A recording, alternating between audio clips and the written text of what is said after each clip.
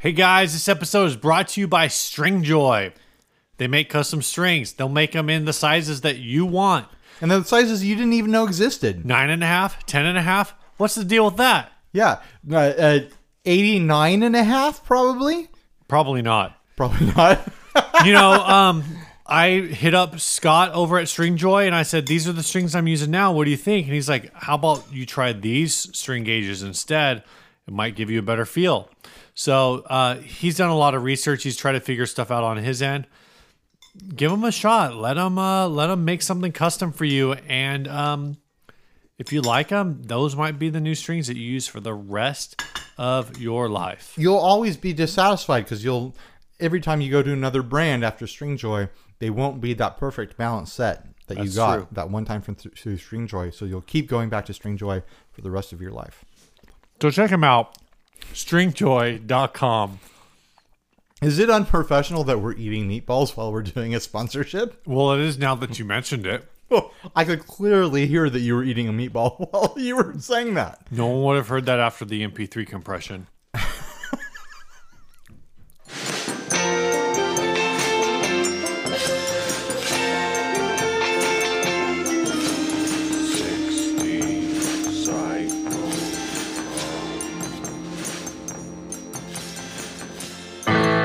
Hey, this is Aaron from the Gear Slum, and you're listening to 60 Cycle. The guitar, buying, selling, trading, fixing, modding, breaking, reviewing, playing podcast.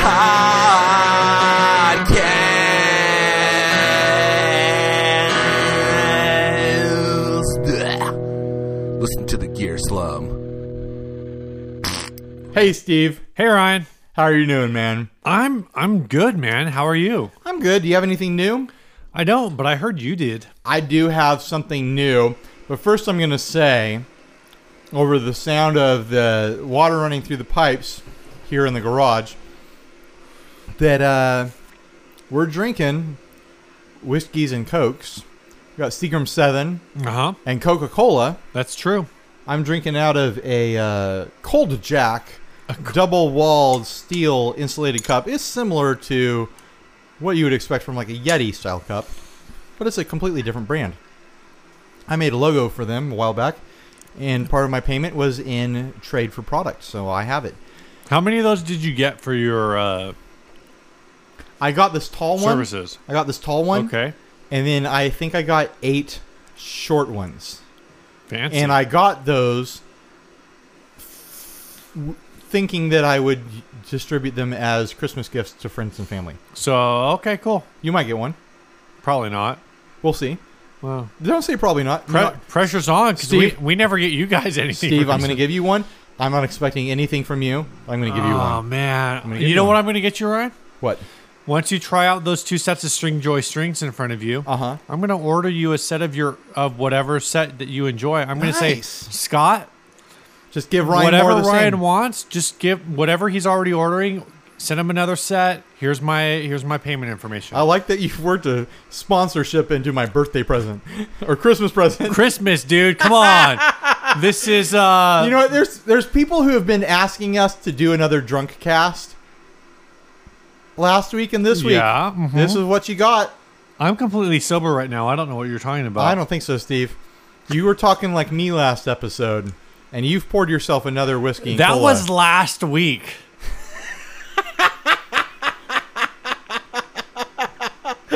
Good point, Steve. That was a whole week ago.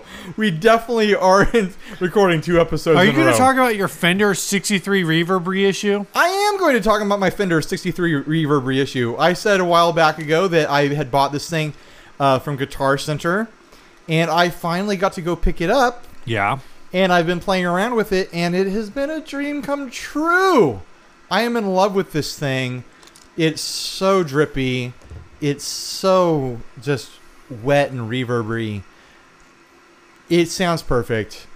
I'm so excited. I had a really fun experience going to get it because I took my kid with me to give my wife a break for the day because she needed to get some stuff done. Unlike today. Unlike today, I was out working all day long and now came straight home and started podcasting as soon as I got home. So my wife has been with our toddler all day long. You guys all need to thank my wife if you ever get the chance for facilitating this podcast, because she sacrifices a lot for it. It's kind of awkward because like I'm kind of like the innocent bystander, and she recognizes that. But then I kind of make fun of you I make fun of you, but I know that it's at her expense. And I know that if we were recording at my house, my wife would be like giving me like evil eyes just as hard. Right. I mean, it's doing a podcast that realistically we make a little bit of money doing it. We could make more money if we were baristas. A lot more money. Or if we were good at this. I think I figured out, and it's like we're barely just above minimum wage right now. When we have sponsors. When we don't have sponsors, 2 sponsors per episode, we're not making minimum wage. Yeah. So that's something to consider. Stop making me feel bad about this. Ryan, tell me about you. Have you used the reverb unit? I have not live. I used it at home, and it's been a ton of fun. I'm going to do a... How does it compare to the FRV1? It is a lot Don't better. give away the secret! Okay, I'm going to do a YouTube video soon, a shootout, because I've been doing these reverb Is that shootouts. Shootout 4? This next one I will be think Shootout so. 4. It'll be the 4th one. It's kind of our thing now. It's one of our things. We have multiple things, but it's one of our things. But it gets a lot of views, and we get comments on it consistently, like people saying, "Oh, thank you for doing this," or "Oh, what about this reverb?" or they have questions or whatever. I'm going to do a reverb shootout with the FRV1, with the Surfy Bear, and the Topanga, and the Fender reverb unit, and I have an active bid on a Danelectro Spring King right now. Oh, really? So I'm hoping to get one of those for the reverb shootout and have it be like, here's the 2 tried and true pedals that I know that I like. The FRV1 and Topanga. Versus 3 actual spring units. Dude. So I think it'll be the last one for a really long time until something new and exciting comes out. Because I can't think of anything else where I'd be like, yeah, I definitely have to do this. So I think that will be the definitive shootout to see what is the drippiest or best drippy, or just it doesn't even have to be a competition. It can be like, which one do you prefer? It can show you examples of what each one does. And there's definite benefits to having the pedals. Not everyone wants super drippy reverb. Steve, I'm telling you, you're talking like me. Not everybody wants. How much does a reverb tank, like the whole full unit, how much does that weigh? It's not about weight. It's about the size that it takes up. It's like an amp head. Yeah. So, I mean, not everyone wants to move that thing around. And it's inconvenient to take around. It's inconvenient to pack to a gig and stuff like that. You can't friggin' plug a one spot into it. And, like, honestly, as much as I love it, someone at a live show, like, audibly is not going to be able to tell the difference. That's what I appreciate about you as a performing musician, is that you recognize the balance between what you want to hear as the player and what drives you versus what the audience actually hears. Right. Well, what the audience actually hears when I'm playing guitar is an ear-splitting noise that will leave them not able to have telephone conversations for 2 days. Right. Hopefully what the audience hears when you are playing guitar is Mitch and Dave Lee. Absolutely. And Ariel Levine. Yeah, and not you. My band members. No, I guarantee you I'm the loudest one in the band, and that's a problem. But So- yeah, no, but I mean, you know, But what I was getting to earlier is like... hold on. Okay, you interrupt me and tell me. So much of like the gear world, so much of like the mentality that you hear about is all these people who, what's the best sounding whatever. And it's like, well, you can pay like X dollars for this thing, but the reality is that like 99.9% of the people you're playing to can't tell the difference. So you have to decide for yourself as an individual, is what I personally am getting out of owning this particular piece of gear worth it? It's all about the individual. And definitely there's things that I own where I own them because I think they're cool. Absolutely. And I recognize that, especially for me, like as a church musician, whether or not I play, I play basically most Sunday nights acoustic guitar. Whether I play with $100 guitar, which is what I play with, or if I were to get like a $3,000 guitar, I play to a bunch of 15-year-olds. They're not going to know the difference. Yeah, and you're running through a sound system that I don't know what it's like, but it's probably not ideal for a $15,000 It's not great. Now, that being said, do I think I would enjoy my playing more if I was playing, a Taylor 6 series? Right. Hell yeah. You'd be having a great time. Hell yeah, MFer. Yeah. But at the end of the day, I recognize fully that that's about me. Yeah. It's not about the audience. It's about me. Well, that's what the audience doesn't care. That's where a lot of guitar products come from, is for the enjoyment of the player.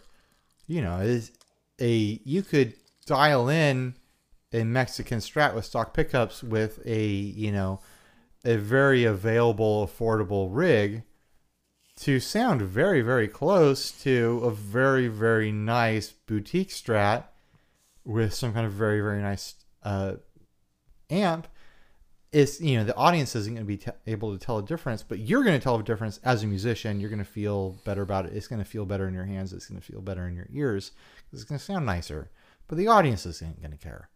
They're not going to be able to tell the difference because, likely the sound guy isn't great. The PA isn't great. It's all just going to sound like noise to them. And they're really, let's be honest, most music appreciating concert goers are really hanging on the lyrics, which is unfortunate.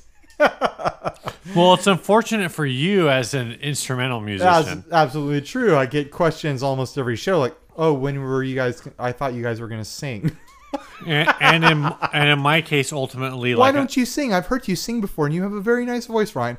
And that's when I say, no, you're wrong. I don't have a nice voice, and I'm never going to sing again. And ultimately, in my case, I'm a cover artist. Right, because you're doing worship songs. Right, yeah, right. Getting back to what I was going to say before, I had a great time going to Guitar Center and picking up my Fender reverb unit. Because I took my 2-year-old with me to give my wife some time. We've taken a lot of time to get to this point. And he had a blast at the guitar store at Guitar Center because he's seen me playing guitars. He knows all about pedals and amps and guitars.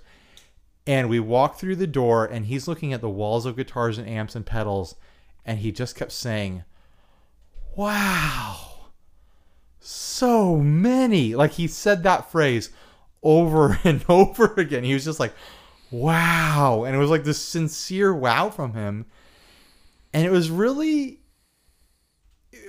fun for me to see him have that experience and to be kind of taken back and to enjoy Guitar Center in a way that I haven't enjoyed it in probably a decade or so, to enjoy a guitar shopping experience where in a way that I haven't, where he's a 2-year-old and he recognizes that guitars are an important thing in his family's life, at least, and that there's a place where there are so many of them that it's, kind of awe-inspiring.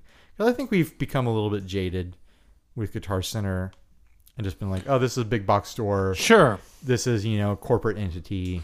On the one hand, when Guitar Center finally fails, which won't be next year, it'll be down the road. As soon as our next president is in office. Donald Trump. Yeah. Oh, God, don't say that. I don't like Hillary, but I don't like Trump at all. Oh, my gosh. Did we just get political? Yes. I don't want to get political this episode, but I think dogs should vote. Somebody said that it was an appropriate time. It's been a while since I've gone on a political rant. Oh my gosh. I don't really have one, so sorry, guys. Was it political or was it socioeconomic? I thought it was supposed to be a socioeconomic rant. I don't know. Do people want me to talk about We should libertarianism? change this topic right away, and let's talk about the Gear Slum podcast. Oh, that's right. That's Yeah. right. We played that intro from them. Yep. Which was their response to our cease and desist, rather their lawyers. I don't even understand how they afforded a lawyer. They must be like one of them must be worth a lot more money than I thought they were. They charge $5.20 something cents every time they mention someone's name on their podcast, so that's where all the money's coming from. So they must have like a $15 lawyer that they've tracked down. In all seriousness, though, this back and forth like lawyer banter, cease and desist stuff, like to ruin the fun. It's all a big joke. We obviously didn't send a cease and desist to them. They obviously don't have a lawyer, but I just want to say that I'm very happy to see what used to be 60 Cycle Slum become the Guitar Slum podcast, or the Gear Slum podcast is their name, and become more independent from the concept of covering our show and becoming their own thing, becoming a show that covers guitar culture in general. I think that they have a good dynamic on their show, and I'm looking forward to seeing them kind of develop as a podcast. Yeah. It was interesting. I don't want to say, I don't want to take credit for anything because who knows? Absolutely You not. don't really know. But we kind of jumped into the podcast game almost 2 years ago. Over 2 years ago. Almost 3 years ago now. Yeah.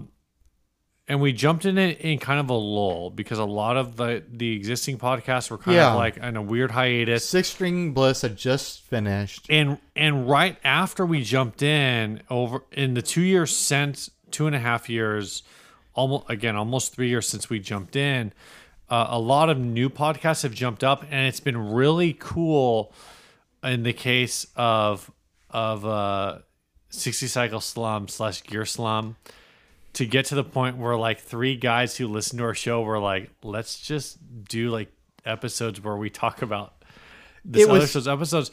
But As little as I belittled it, and as much as I belittled it, as and little kinda as like, you belittle it. and tried to like push it aside and be like, oh, this is stupid, don't listen to this, I really was very flattered. Yes. 100% flattered. And I will say that like I do think the three of them have a good dynamic. Absolutely. And I do think the Gear Slum they're going to be more of a culture.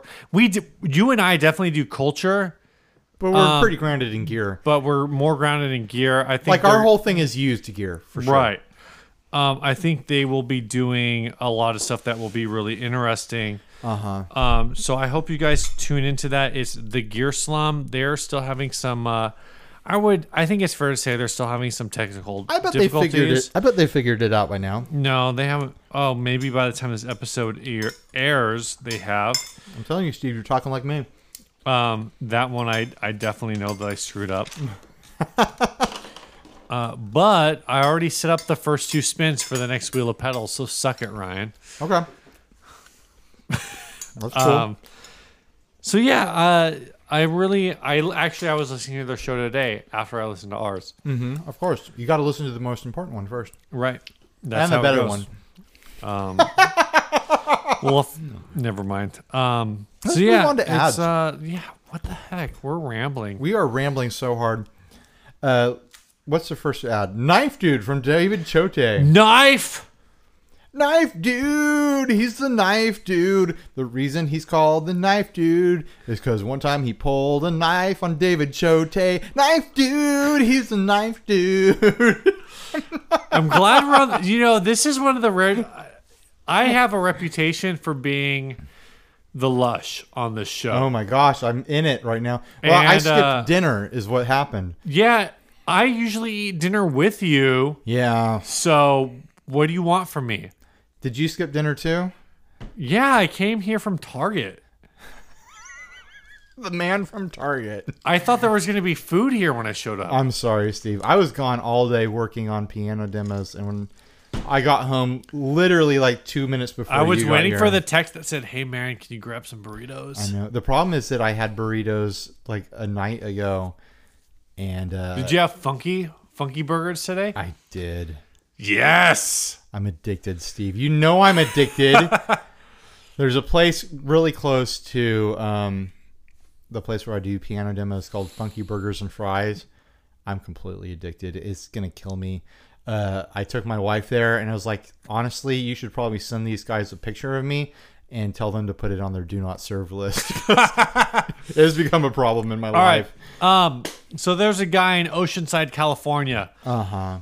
And apparently he... Which is basically San Diego. Sure. It's in San Diego County. Northern San Diego County. I mean, I'm sure if you were living in southern San Diego County, you would be like, nah, dude, that's basically OC. Yeah.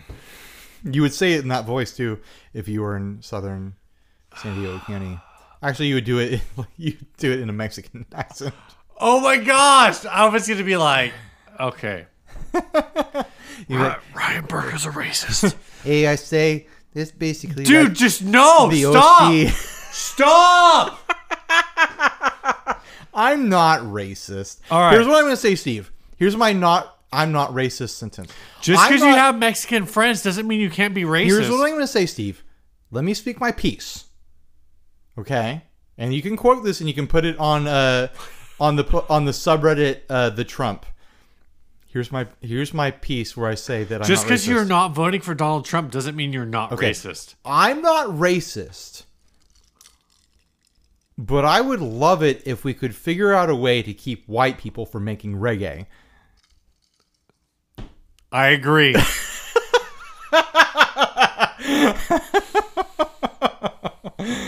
All right. Okay, so this guy in Oceanside, updated. This is an update. Many of my guitars and amps. We posted this on on the Facebook group a while back ago, and I don't think we talked about it on the group. No. But this is a guy who is well known on the San Diego Craigslist for selling big lots of pickups and trying to sell these guitars that are basically parts casters. Is this the pickup guy too? It's the pickup guy too. Okay. And I'm pretty sure it is anyways. And he takes like Squires and does like fret dressing on them and pickup upgrades and all kinds of different things. And then tries to pawn them off as, being the same as American guitars. Update.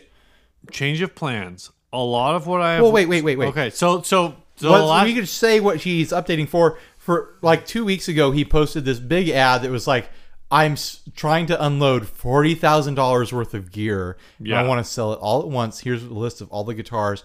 And they were all basically parts guitars with a few other guitars mixed in. Right. And he was like asking, like, someone send me an offer. Yeah. So this is all worth $40,000. So I kind of read it, seeing the kind of work, seeing what the guy works on. I personally read this as, he had the beat on like a 68, 65 Stratocaster or something like that. Some vintage Fender that's worth like $20,000 to $30,000 kind of a deal. So now he says, update. Change of plans. A lot of what I have listed are custom-built guitars, and many respondents have referred to them as parts casters.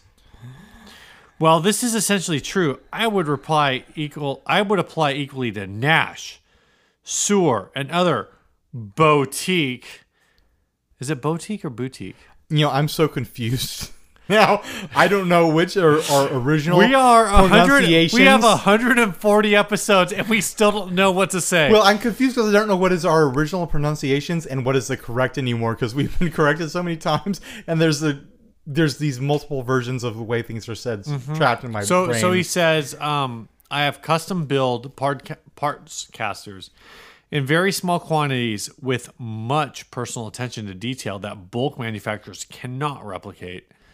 Many of the guitars I've built were on speculation, hoping a buyer would like the unique combination of woods. I'm impressed that he's familiar with speculation. Sure. That bulk manufacturers cannot replicate. Many of the guitars I built were on... Oh, sorry. He's probably an out-of-work graphic designer. we'll get into that because Okay. of my inventory. Because my inventory is so extensive, my future plans for guitar builds is going to be by commission only. If you want something special, please send me a note. Talking is free.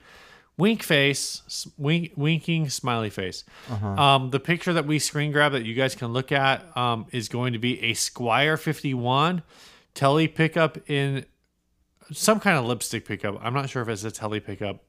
I'm not sure if it's a lipstick pickup. I thought that was one of those lace sensors, but now I'm not in so sure. in the neck, there is an a lace aluminum in the bridge. Good hiccup, Steve. That was solid. So apparently, and we've talked about this. This has come up in the group. This guy, I guess, pulled a knife on David Chote, big friend of the show. Really big friend.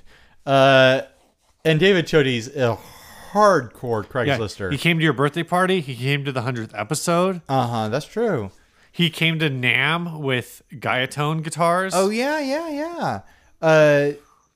So the story, as I understand it, is that he went to go sell a guitar to this guy, yeah. and the guy pulled out a knife and used the knife to scrape away part of the paint on the guitar, and then tried to negotiate a lower price on the guitar because there was a missing piece of paint that he just cut away with a knife that he was still holding and like waving in the air in David's direction. Right, in a semi-threatening fashion. Right, like if you don't take my lowball offer on this, then blood is going to be Yeah, spilled. I don't.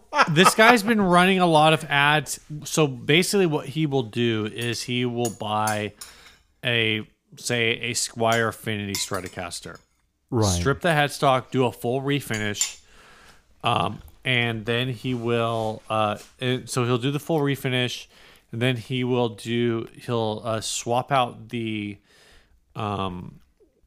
neck screws for machine bolts. So he will drill out the neck, the neck mount.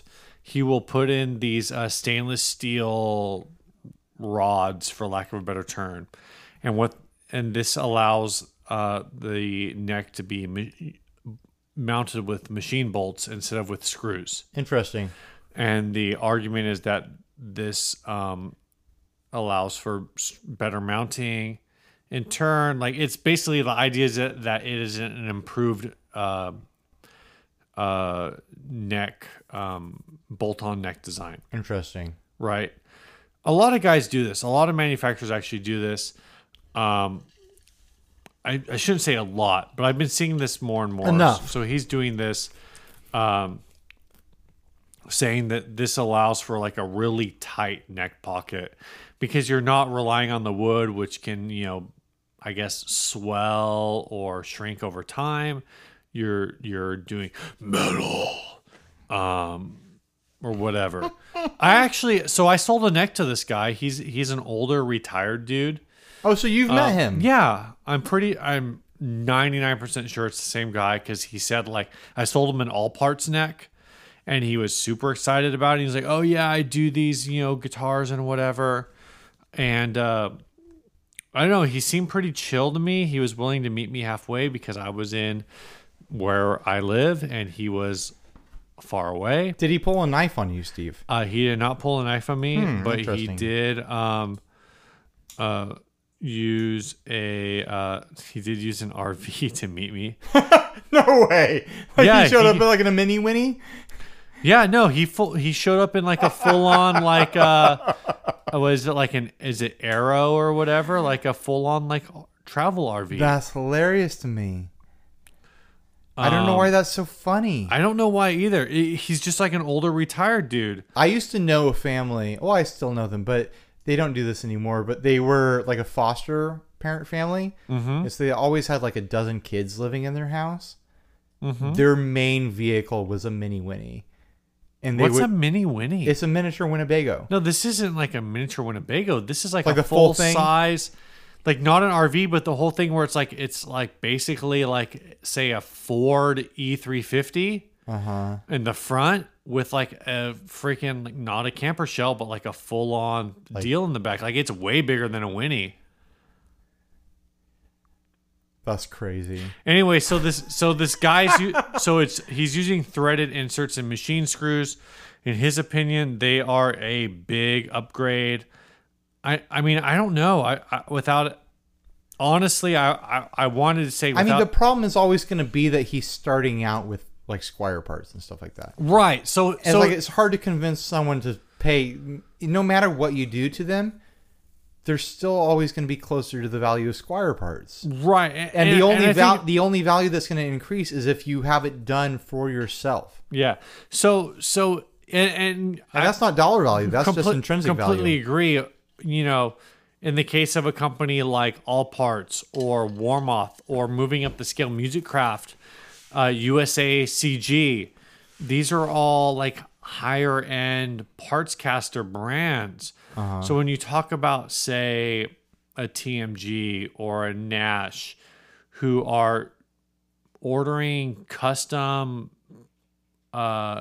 spec necks from USACG or Musicraft, I mean, they're ordering a neck that if you or I as a consumer said, I want this neck and I want this with this particular neck finish, whatever, like we're talking about a $300 or $400 neck. Absolutely. Whereas this guy is buying Squire Affinities and stripping them down, doing a refinish, doing the threaded insert thing, and then saying effectively that this guitar neck that came off of a guitar that I think in a brand new Affinity right now is $179.99.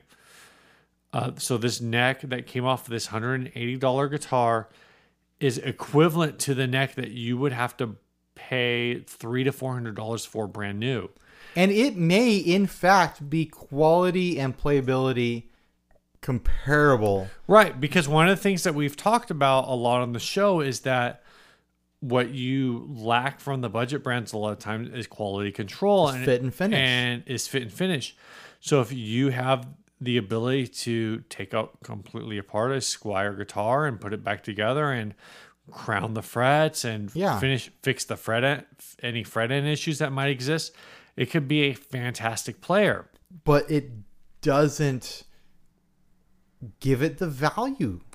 You know it still started out as a Squire neck, and it's like people are still going to see it that way. You know what the best thing this guy could do is? What? As part of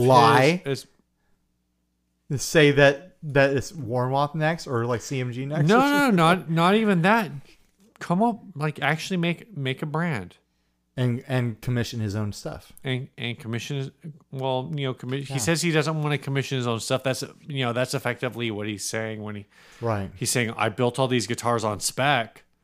Yeah. I built these guitars to my personal liking and I hoped people would buy them and they haven't. I mean, look at, Doug Cower with his Titan series. Mm-hmm. He's having Grover Jackson build the necks. And when we talked to Grover Jackson and the person at the booth at Grover Jackson at the Quilter event, we were like, oh yeah, Doug Cower's, having necks built. And they were like, oh, we don't know if we're supposed to say that. Like, no, Doug is telling everyone that you guys are making his necks.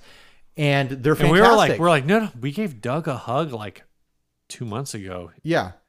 No, and they're fantastic. The Titan that we have here is fantastic. Yeah. The neck is great because it's completely to his spec. Right. That's very, very different than taking a Squire Affinity neck and crowning the frets and, tweaking the truss rod and, giving it a different finish. To be fair, when this guy has listed his own stuff on Craigslist, it's usually between $300 and $500. Sure. Which I'm sure from a labor perspective is that's what it, if you factor in labor, that's what it's worth. But the issue is, like you said, like I could get lucky and go to Guitar Center or Sam Ash and pick up a Squire Affinity off the wall that just happened to do everything right. Mm-hmm. And for $180 get the perfect guitar. Well, the big question to me is resaleability. Like, sure, you're going to pay this guy $400 for an Affinity Squire, basically. Mm-hmm. You're never going to be able to resell it. You're the sucker in the situation. Right. But I mean... And it may be a guitar that plays that well. That might be the case with anything that's parts caster related. I guess so. depending on how patient you are. I mean, every once in a while we see something pop up that is a a Nash guitar, and it's like $1,300, which is like $700 or $800 lower than what they were brand new. But nobody is gonna pay brand new Nash. I mean, again, like that's more of a custom shop thing, so maybe Right. it's not necessarily apples and apples. Yeah, that's true. I feel like we should move on to the next ad. Prob? Prob? You really are talking like me, Steve. No, prob. That's like short for probably. I know. That's a young people thing. You might not understand. I might not understand How old that. are you now? 35? I'm 35 now, You're Steve. basically dead. I'm an old person. Yep. So this is a picture that you took, Steve. I did. I took this picture about 6 hours ago. So you got off of work early. Yep. For a rare moment in my life, I was actually working outside my house. Yep. And I got off at work late. We could have recorded this podcast at 3 o'clock in the afternoon. Instead, you had to fool around my neighborhood Yep. for a couple hours waiting for me to get home. So Yep. you went to my local guitar / music / trumpet band rental store Oh, let's talk about that. in town. It basically sustains itself by renting trumpets and marching band equipment to the local high school. Mm-hmm.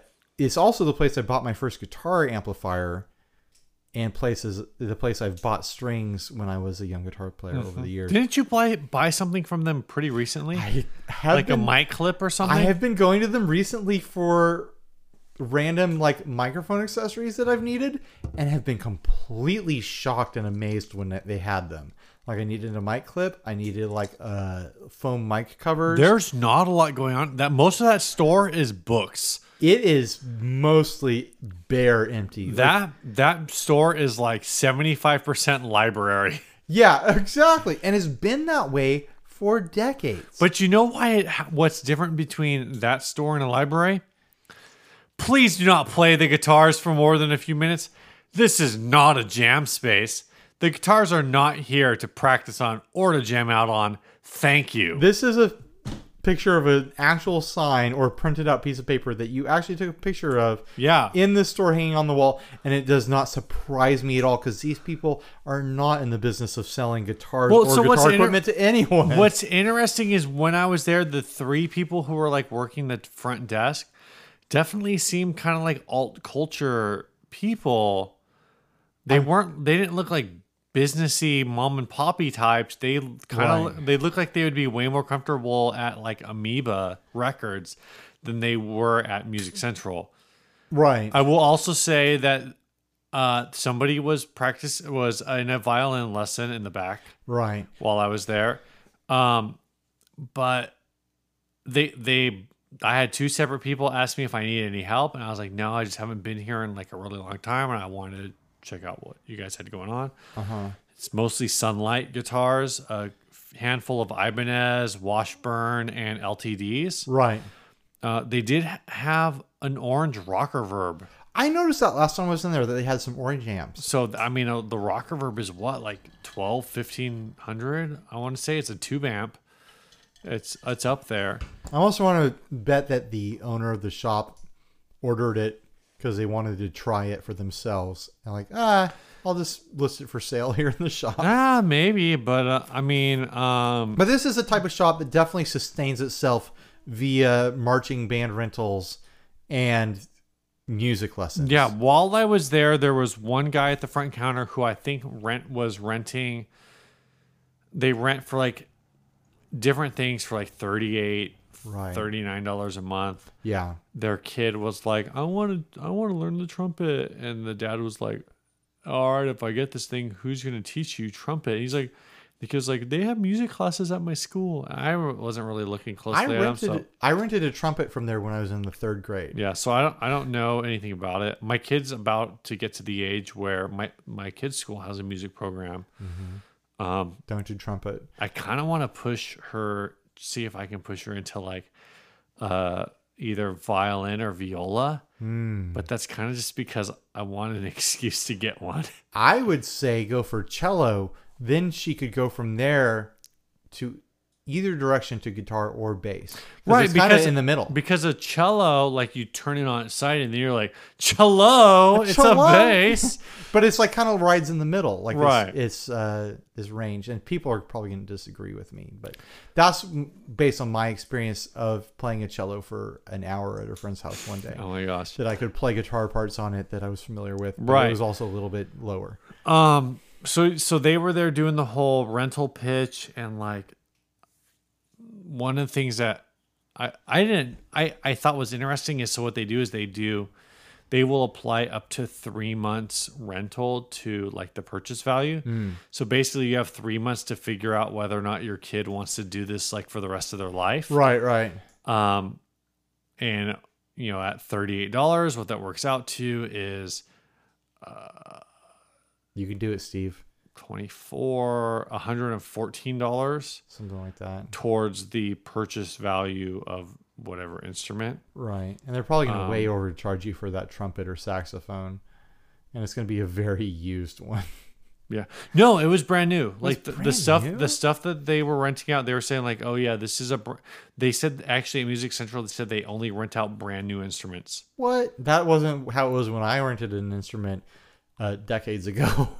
Yeah. But the overall, like, on the one hand, I get the whole thing of like, I mean, what's worse than going into Guitar Center? Right. And 2/3 of the guitar section is playing, you know, One by Metallica. Right. Well, no. 1/3 of the guitar section is playing One by Metallica, and the other third, and so you got 1/3 playing One, you've got 1/3 playing Two. Enter Sandman, and you got the other third playing Blink 182 songs. Blink 182 songs, Yeah. and you've got 1% playing Eric Clapton. So I get that, but at the same time, I almost feel like if the signs weren't there and they, for a small shop like that, if they built up a jam session atmosphere, Yeah. you know, if that was a place where on a day like today where I get off of work early, I was like, dude, Ryan, meet me over Music Central. Let's jam it out before we podcast. And we spent like half an hour doing stupid stuff. And then like, maybe I feel a little bad at the end. So If we spent only a half an hour of our lives doing stupid stuff, Steve, instead of spending the hours that we've been spending recording this podcast, which is that's not the point. not stupid stuff at all. That's not the point. So I'm just saying, like, I could see that being something where when I was in there, it was basically these people renting band instruments and the rest of the place was empty. They're right next to a high school. Yeah. I don't. That's the reason the sign exists, is because they're right next to a high school. And you know that there's like 5 kids at the high school who would come in there every single day. And because they can't do it at home, they would go there and they would just like riff it up and shred it up and just get as loud as they can every day. Right, but imagine like if you This sign is for 5 kids from the high it school. probably is. I have this ideal world in the back of my head where these kids show up and the people who own the store decide, you know, the 2 times a year where these kids buy, you know, you got 3 kids in there and 2 times a year, so you make 6 sales off of these Right. 3 kids, but like every other year one of them is buying a guitar or they're buying, you know, the Linkin Park tab book and a pack of guitar picks, that is somehow worth like the once a week half an hour jam session that these dudes do. I bought sheet music from there one time when I was learning to play guitar. Do you know what I bought? I don't know if I want to know. I bought the theme to MASH. Steve just took a direct hit off the Seagram's bottle. Suicide is Painless? You bought a copy of Suicide is Painless. And I learned things by working through that tab. I believe it. I think it was probably like $1.50 or whatever. We talked about this and really not that long ago. How I was looking through their music today, thinking like, man, should I buy one of these? Because I know we talked about recently the fact that like I think I would learn better if I had a book than trying to like just look up Right. music on the internet. No. Jeez, man. This is rough. We are so sidetracked. We're only 2 episodes in. Let's get... 2 ads in. Let's get to the next one. We've covered this as much as we're going to. All right. I personally love this ad. I wish we would have done this a couple weeks We've ago. been sitting on it a long time. Ampeg 8x10 cab, Ampeg head, rack, tuner, $900. Charlotte, you know what it's called when you get a new piece of gear and you hold it up in the air and you take a photo? You call it Kyle Smithing, Steve. Hashtag Kyle Smithing. This ad is from Kyle Smith. It says, selling my rig. I don't play live anymore and really don't have a use for it. It's in good shape and in perfect working order. Ampeg 8x10, Ampeg B2R, head. That was a weird spacing. Korg rack tuner, SKB rack. You know what's impressive about this? Hold on. Okay. The covering on the grill is just material and can be easily removed to expose the original grill material. I can remove it for you if you want me to. No. Nope. There are a few places on the cab where the Tolex is ripped from gigging. This has been an awesome amp and is very loud and reliable. Yada yada yada. May part out. Don't really care. $900. I've heard really mixed reviews on the Ampeg B2R. I have no idea. I don't know anything about bass gear. So it's the B2R. It was kind of like their consumer level, had decent power, but it wasn't the SVT. It wasn't like the SVT, guys. The SVT, this, nothing will ever be like the SVT. This cab, what's the SVT? This cab grill is a full-on. I don't know if this is a screen print. I don't know if it's airbrushed to me. Airbrushed, but it is the Wicked Witch of the West. And these bass cabs are huge. 8 by flippin' 10. 8 10-inch speakers. Yes. This is a huge cab. This will take up like all the visual interest. You know what this stage is perfect for? What? You play baritone guitar. You are in a doom my doom gosh. pop, not doom metal, doom pop. You know what this is perfect for? What? A face melting solo. We haven't even gotten to what's on here. Oh, you said it's the Wicked Witch of the West. West. It has an airbrushed artwork of the Wicked Witch of the West, and it's actually quite good. It looks fan-flippin-tastic. It's really good airbrush job. It looks like they really nailed her. Like we've covered a lot of bad art on guitars on this show. This is like someone really did this really well. I don't know how they pulled it off. Yeah. And it's not on the grill cloth. It's on an extra piece of fabric that's over the grill cloth. Yeah. This person is smart and they're cool and they've done a neat thing, and it's like it doesn't take away from the value of the cab. And I would love to know the gimmick that this band was traveling with when they had this done. Yeah, I don't think I would use this for like traditional doom. I think I would feel, I don't know. It would have to be the right bass scenario, but for guitar, like doom pop, I forget what else doom pop is called. There's some guy out there like stoner metal, right? Who would use this and they would run like 3 fuzzes in a row, exactly. And the last one would be a DoD meat box, and it would just be like just pure sludge. Mm-hmm. I don't even dislike this. I think it's cool. Would I pay $900 for it? Not today. Well, what's the actual value of this cab? I would say $400 to $500. Really, that low? Yeah, Ampeg 8x10s aren't like the super most desirable thing in the world. With everything else that we've ever said, I still wouldn't pay for the art for this. You're still only paying for the cab itself. You're paying for the actual value of the cab. The art is it's a personal thing that only has value to the person who commissioned it. For reference, there's an Ampeg SVT 450 with an SVT 810 cab right now in San Diego for $800. Okay, so he's pretty close.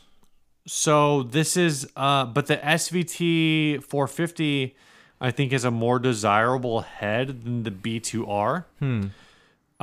Here's somebody. Oh, this guy's selling an SVT Classic, an 8x10 for $2,000. Whoa. Here's an 8x10 by itself for $650. So that gives you an idea. So $650 plus the B2R is maybe $300. So I guess I can see $900. I'm not saying that this is necessarily a bad deal. I just think it's more than I would pay. Here's another 8x10 for $600. 8x10 for $400. That's a little beat up. So you kind of see the 8x10. The problem with the 8x10 is they're a fairly expensive piece of equipment, but they suffer on the used market because they're freaking huge. They're gigantic. It's the same sort of thing where, like, if you get on Craigslist and you're looking around for 4x12 cabs, you can pick up a 4x12 cab for like under $200, sometimes under $100, like all the time, because no one wants them because they're such a pain in the butt to move around. Hold on, did you say you could get an 8x10 for under? No, 100? 4x12. Oh, like yeah. a guitar cab. Yeah. Like you get a half stack cab. Mm-hmm. People are trying to give them away because they're such. Well, it depends on that depends comes on down to brand. the make. Ampeg is like the status quo for 8x10s. But then it's like if you try to get a 1x12 guitar cab or even a 2x12 guitar cab, all of a sudden it's like $500, $600. Oh yeah, like all these crazy prices, and it's like half the speakers. But it's because you can actually put it in your car and gig with it without being a stupid jerk to the rest of your band. I don't think I've ever owned a vehicle that I could fit an 8x10 in. No, neither of us have. Well, I used to have a minivan.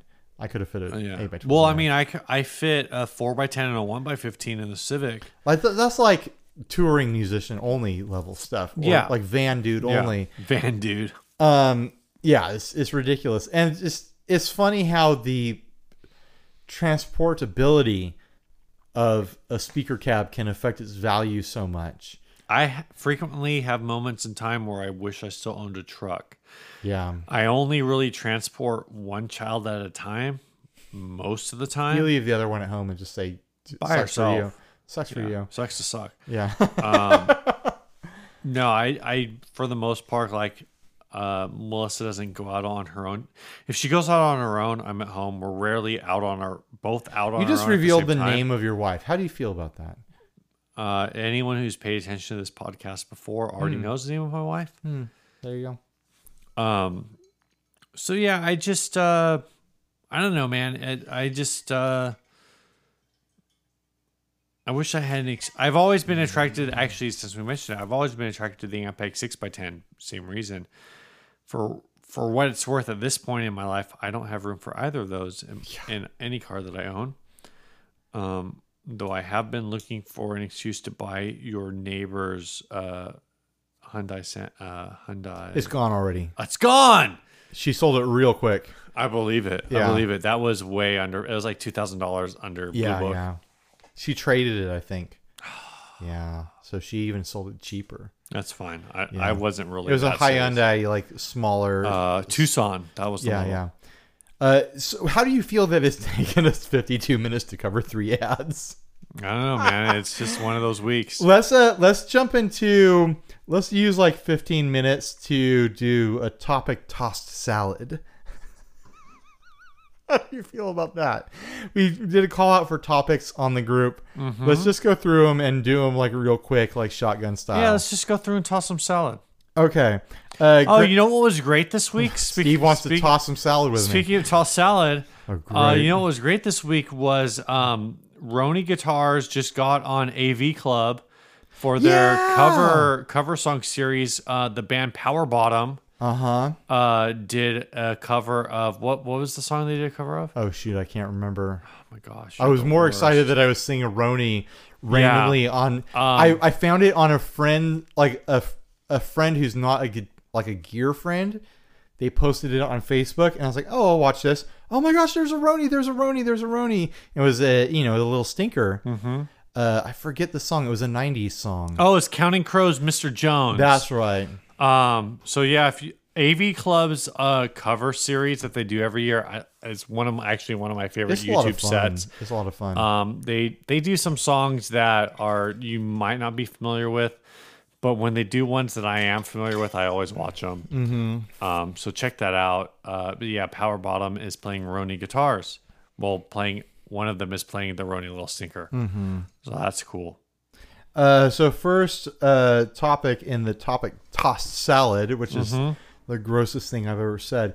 My topic suggestion from Grant Andrews is tubes. Why do most of us not know enough about them?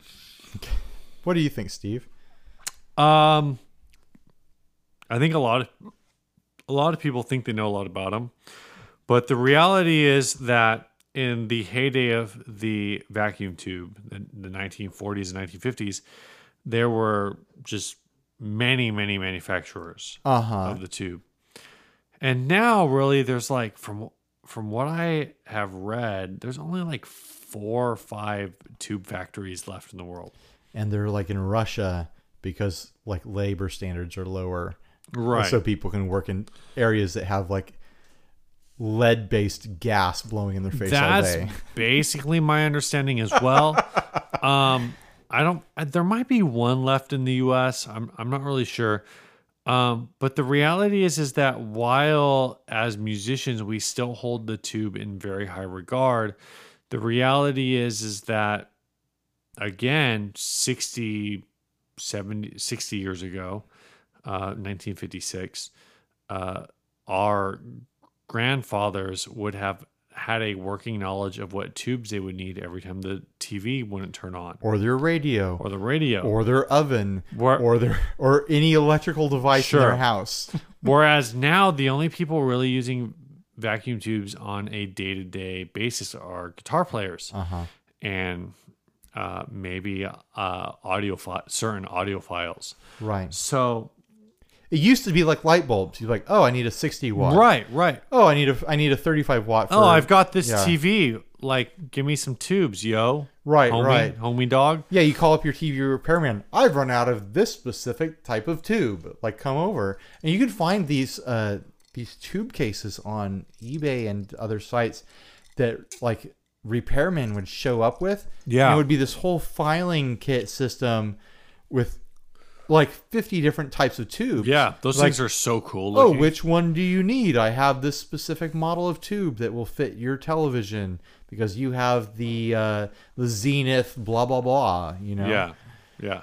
So they're just not a part of our lives anymore. I think there's some of that. There are definitely people who will say, and I mean, who am I to argue with them, I guess, that they can hear the difference between a Shenyang and an EHX and a Mesa Boogie. Well, from what a Sovtek. From what I understand, like manufacturing variances give you a variety of different kind of audio qualities from the same factory on the same model of tubes. Sure. And like, you know, Electro Harmonics has made a whole business of like sorting through tubes and like picking the right ones and saying which ones are good and which ones are bad.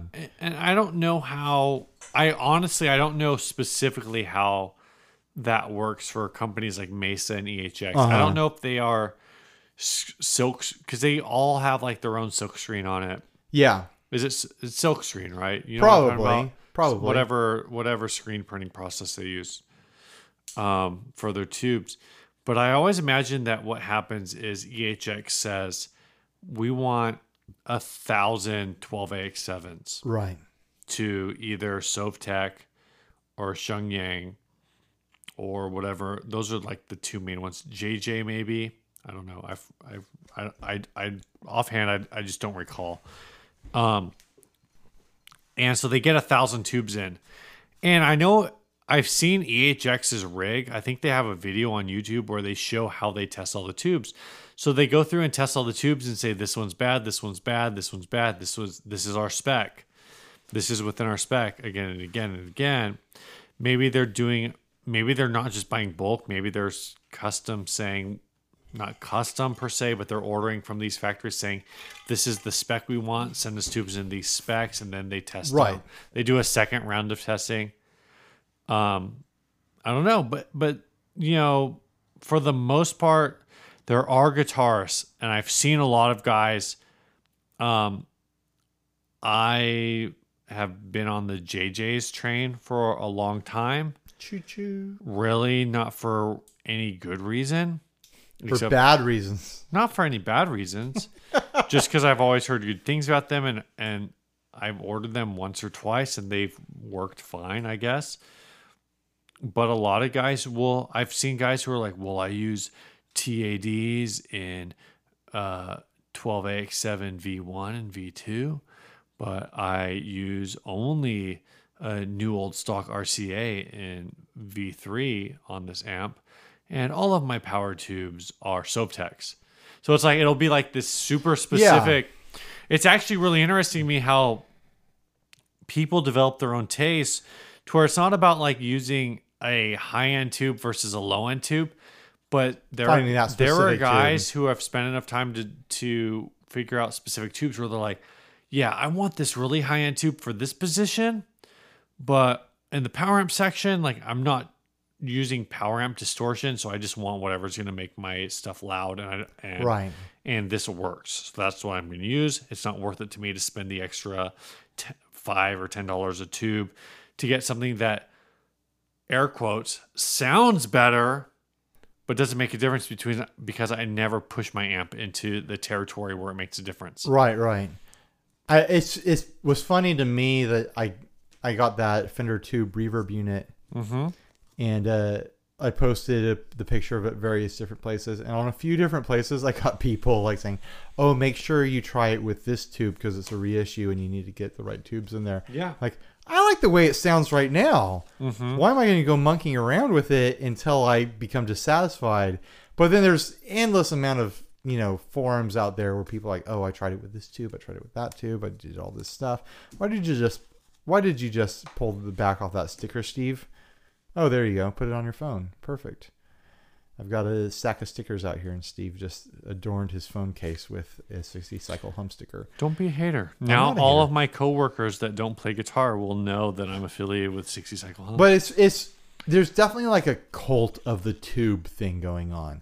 Like, people have very strong feelings about certain tubes for certain applications, but then there's a lesser degree of the cult of the tube. It's kind of like Scientology, and not to offend anyone if you're a Scientologist, but your religion sucks and you should leave it. But it's like you have your initial like joining, and then you get deeper and deeper and deeper, and that's the way tubes are. Like, the initial joining is like, oh, I'll only play a tube amp.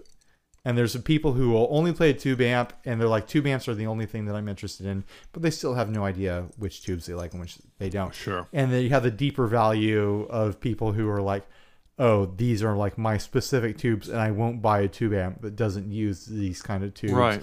And if I get an amp that doesn't have that set of tubes, then I'm going to like figure out how to put my tubes in. Well, for what it's worth, I'm a little bit in that conundrum. I haven't had any time to really work on the Fendler. But I'm in this position where it's like, if I get it up and if I get it working. I still haven't seen this thing in person. Really? Yeah, the Fendler. I'll bring it over next time we record or next time we hang out. I mean, it doesn't work yet. It doesn't. Well, I just need to buy a fuse. I just haven't. Right. It's people who... We'll pull a fuse out of my car and stick it in there. Half our audience just rolled their eyes. No, this is a different fuse. There's the same part of our audience that waited for stickers for weeks. Phil, the one guy, right. Everyone, Steve. Phil was the only one. Phil was the voice of the people that complained. That amp has a bunch of old Russian tubes in it. But you could probably get money for it. I've thought about that too. But I'm really concerned that I get it up and running and it powers on and everything works and it passes a signal, but it sounds like garbage and the solution is new tubes. Right. Because there's like 11 tubes in it. Yeah, and it's going to cost you a bunch of money to get it running. Oh, geez. All right. Like, watch Craigslist for some guy who's got one of those tube cases. Yeah. What's next on the topic list? Okay. Paul Pennington says, cannot wait. Oh, Adam Dolhanic says, talk about pots, 2K, 5K. What does it all mean, Basil? All right, so Also, how does it work with pickups? I'm wondering in regards to the Titan, if you switch loaded pickguards, how does it affect pots? How do pots affect them? 2K, 5K, Steve, what do you think? well, I've never used a 2K or a 5K pot when wiring a guitar. I don't know if I've ever seen pots that low. I'm sure they exist. I'm positive they exist. Maybe that's what you find as the like the internal trim pots. Maybe that's the value. Trim pots are the same as external. Really? They're just small. I'm sure there's pots that exist that give you that range, but I think he's talking about 250 versus 500. Right. You've had the Titan apart, and actually, what I would love to do down the road, whenever you get to making videos, let's do a video where we do a pickguard swap. I'm planning on making it part of my official demo, where I do a time lapse showing how long it takes to do a pickup swap. What I would love to do with that is have me do it blind. Oh my gosh! You're gonna scratch the guitar up so bad. Not like blindfolded. I say blind, like without any, because you've done it already. Yeah. So you said you did it the first time in 10 minutes. Yeah. So presumably you could do it faster. Absolutely. But I haven't done it at all. So whenever you get around to doing it, I think it would be interesting to have me do it without any pre-knowledge of how it works. Is that like pre-crime? Yes, Minority Report. So maybe you can give me some tips in terms of like, or maybe you have it. Did you have to loosen the strings? So Doug Cower gave me the tip of loosening the neck so that the neck could, first you loosen the strings and you loosen the neck so the neck can bend out and give you room. I did that, and then loosening the neck didn't give me enough space to get the pickguard off. Okay. So what I ended up doing within my 10 minutes, because I loosened the neck a little bit, I was like, this isn't helping. I initially loosened the strings, and then what I did is I realized that the bridge itself is held in by 4 screws. Oh my God. So I loosened the 4 screws on the bridge. It's like a Telecaster half style, Yeah, like I know. Telecaster style bridge. I loosened the 4 screws on the bridge, and that lifted the bridge up enough that I could get the pickguard out very easily without making any kind of rough contact with the body. And it was very quick to do that. All right, so here's what we'll do. I want you to think about what you did. We don't need to talk about it anymore. Sure. I want you to think about what you did. And I could have cut the time in half by using a power tool to do the screws, because I did it all by hand screwdriver. now, would you say that you would use a drill, or say like a 4.5 volt screwdriver? Use whatever you want to loosen the screws, because that doesn't matter. Sure. But when you're putting the screws back in, especially on the pickguard, definitely use something that has a torque adjustment so that you don't strip out those holes. So what I was going to say is come up with like an instruction set that you will give me, and then I'll just do it, and we'll see how long it takes. Yeah. And of course, we'll time lapse it, but if we have some kind of stopwatch, that would be cool.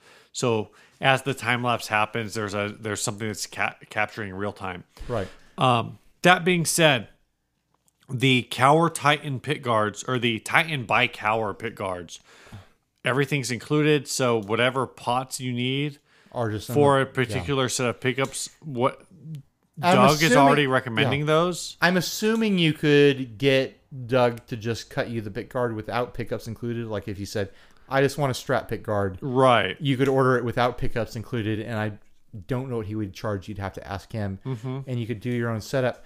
But getting back to the original question, generally speaking, Yes. 250K pots for single coils is Correct. the standard. 500K pots for humbuckers is the Right. standard. And the reason for that is because humbuckers or 500K, from what I remember, 500K is going to allow a little more highs through, which in the case of a humbucker is something that you need. 1 meg. I know guys who really like 1 meg pickups, but again, you're letting like everything through. And then there's that people level. who go back and forth between linear taper and audio taper and things like Well, that. I mean, that's more about if you're doing everything at 10, it doesn't matter. That's more about whether what you want your feel to feel like. So with Exactly. a linear taper, you're more prone to like a quick drop off, or with an audio taper, they use a logarithmic drop off. So it should be a little smoother through the path. Yeah. Let's move on to the next question because I feel like we've nailed this. We nailed that down so hard, Steve. Boom, roasted. Yeah, super roasted. Adam Dolhane asked a couple questions. Setting up your guitar for dummies. That's simple. Go look online. You'll figure it out. Set up your guitar for dummies. You know what I do when I want to set up my guitar? You get a dummy to do it. No. You take it to Sean Hutchinson. I take it to Sean Hutchinson's at Hutchinson's Guitars. I mean, honestly, a lot of this stuff is super easy. Look up information online. You'll be able to figure it out. I mean, there's a lot of stuff, a lot of details we can cover, but it's like all this stuff is, it's not like you have to buy special tools. If you have a screwdriver, if you have an Allen wrench set, you can do most of this stuff. Literally with a screwdriver, a Phillips head screwdriver, and I would say 2 Allen wrench sets, depending on whether or not you need metric or US or imperial. You can do all of your setup work with those 2 tools. Absolutely. Now that's not, if you have some serious issues in terms of, you need a fret crown, you need to do this for that, or if your whatever. neck is twisted, not bent, twisted. Yeah, you you're need not to going to be seek able a to do anything professional. with that. Yeah. But if all you need to do is adjust your truss flex and set the action, you should be able to do it with a Phillips head screwdriver and a hex set that is appropriate for your instrument. Absolutely. And every piece, all the saddles on your bridge, you should be able to adjust that with very simple tools. I can already tell you with the Godin, spend a day, experiment. With the Godin radiator I have, I'm expecting to be able to fix a lot of the issues I have with it with maybe a half turn. Yeah. Go to Harbor of a truss rod. Go to Harbor Freight, spend under $10, and you've gotten all the tools you need. Mm-hmm. Like, seriously. Next question he asked. Next, radius and scale and stuff. I have stubby fingers. What kind of neck should I get? I'm going to literally read the result, my response that I posted on the Facebook group. Your response is dumb, but go ahead. You think it's dumb. It says, I think, in quotes, you have short fingers thinking is just a way for salespeople to sell certain guitars. Play the guitar that feels good to you. I think playing style has more to do with things than finger dimensions. No one has fingers small enough for mandolin, but still people play them somehow. I mean, I've got giant hands. Not giant, but I have fairly good sized hands. One of my favorite guitars that I love to death is the Duosonic, which has like a toothpick style neck. It's very small. As the owner of 2 small children, I will say that some people do have mandolin-sized hands. Those are children, though. They don't count. They can't even vote yet, Steve. But then look at classic example. Sure. Angus Young playing an ASG. He's a little guy playing a guitar that has a very large and open feeling neck that's classically a thick neck. Unless it was a 60s Gibson neck, which was faster. It doesn't matter. It's still thinner. It's still a big thin, neck. Fast, thin, fast. The thinner you are, the faster you are. I mean, by that true? logic, Angus Young should be playing a Duosonic. Right, and I get what you're saying. There are definitely taste things to take into consideration.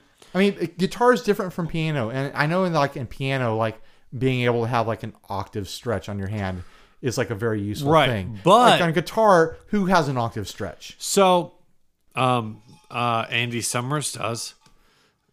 Whatever. All of the Police riffs were octave chords. He was playing the octave in the fifth. But you can play an octave without stretching an octave across one string. You can play an octave with a power chord shape on a guitar. Right. I'm sorry. You're right. He wasn't playing octave. He was playing root, fifth, and second. Right. And that's the Message in a Bottle riff. Right. But and, still, it's literally that is referred to as the Andy Summers chord. Right. It's a big spread. I get it. Yeah. But it's still guitars is, and let's be honest, popular guitar music as a discipline doesn't require a lot from you. Sure, there are definitely things that are advantageous to people with stubby fingers. Bass, I don't want to say Fender short scale is right out, but the part of the reason the guy that it's ironic.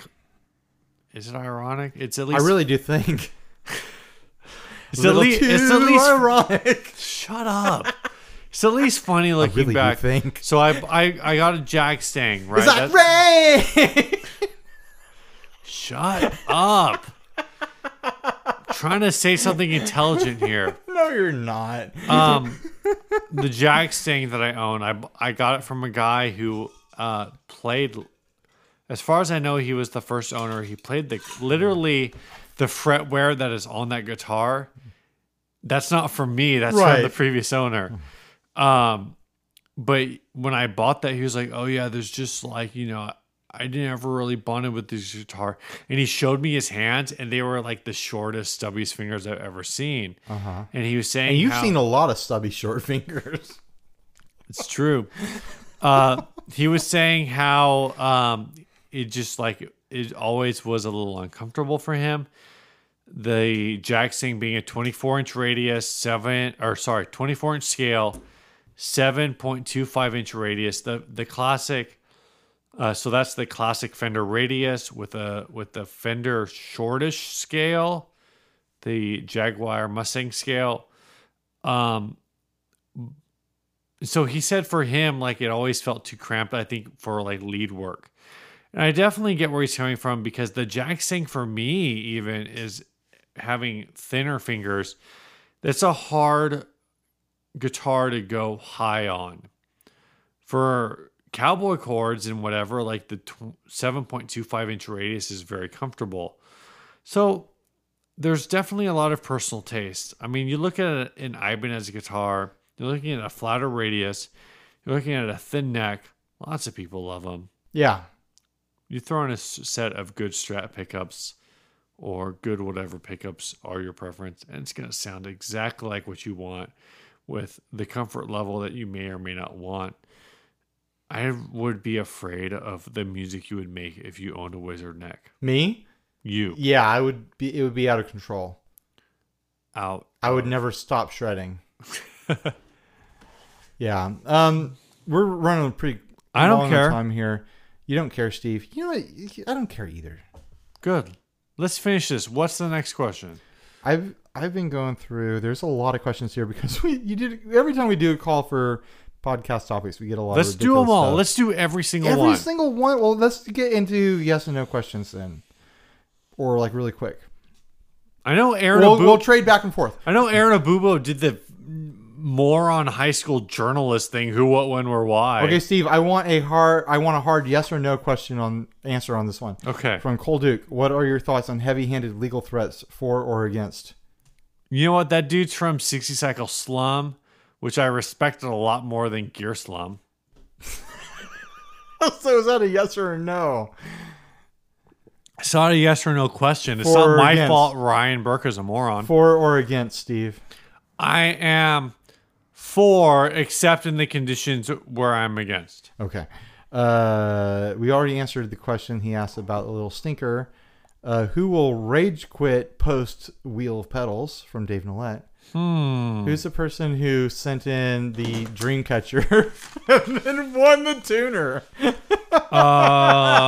It looks like Paul Pennington will be rage quitting the group next, which sucks because that means we'll be losing. Right. Paul Pennington's a good guy. I like Paul Pennington. Yeah. And there's questions about 60 Cycle Slum. We already answered all that. You know what? Those guys decided not to make fan episodes anymore, but they're still in our group. I mean, if they were really not fans. Like, one of the guys stopped listening to our old episodes, and so they were just doing it off of memory. I knew that whole thing wasn't sustainable. We already talked about It's a scam. You know what? If you're one of the 75 people who are listening to 60 or one of Cycle the Slum, 27 people who listen to it. there's people in the group, and then we see the numbers of who listens to it. No, there was like 75. Is there 75? Yeah. Okay. Yeah. Okay. I was impressed by the number of listeners that they had. You know what it is it's Phil just listening to his voice over and over again. The same episode. That's probably true. Phil. Jason Fuzzmonger, who has the best avatar on Facebook imaginable. The red lightning bolt? No, the upside down Facebook logo that makes a J and an F for his name. Is it red? It's like pink. Okay, Jason red, Fuzzmonger. pink. All right. I have been looking at his Facebook avatar for like a while and been wanting to compliment it. This is my official compliment. What? I don't understand. Why is that cool? Because it's his name, J and F, in the Facebook logo and upside down. Oh, I never thought about that. It's incredible. It's brilliant. He asks, least favorite guitars you've owned and why, what fueled you into buying it, any redeeming qualities, when, if you got rid of it, was it a loss, profit, or break even? I'm going to throw this out quickly and say I had a Fernandez Sustainer guitar. I remember that I bought from a pawn shop, and I got a great deal on it, and I flipped it. Thank goodness. I had fun with it for a couple months. And then at a certain point, I was like, these pickups sound dead, and I never used the Sustainer part of this for anything functional. The guy who bought it from me had like just a super hard on for the Sustainer system, and he was all nerdy about it. He's like, oh, here's how I use it, and here's what this does, and I'm buying this as, like a backup to my other one, and I just, I use this all the time. I just couldn't bond with it. Sure. Do you have anything quick? I'm gonna say. I want to say Mexican jazz bass. Every time somebody says like, "Oh, I'm going to buy Mexican jazz bass," all I hear is mud. I enjoyed the Mexican jazz bass that I owned. I mean, I paid $300 for the bass and an amp, and the amp survived my life, my usage a lot longer than the bass did because I still own the amp, but I no longer own the bass. And the bass, once I put EMGs in it, I liked it. So EMG haters, suck it. I used EMGs. You did use EMGs. For bass, they are fantastic. For guitar, I'm on the fence. That being said, the other answer, I guess, could be the Miltone because I never bothered to put the work in to make it awesome. Instead, I'm gonna pull the pickups and we're gonna retire it. That being said, really the answer to this question is Epiphone Les Paul Jr. You sold that recently, right? I did. That should have been in What's New. I sold it. Fantastic story. I sold it for $100, even though I was only asking $80. That is incredible. Sorry, I asked $100. I agreed to $80, and the guy still gave me $100.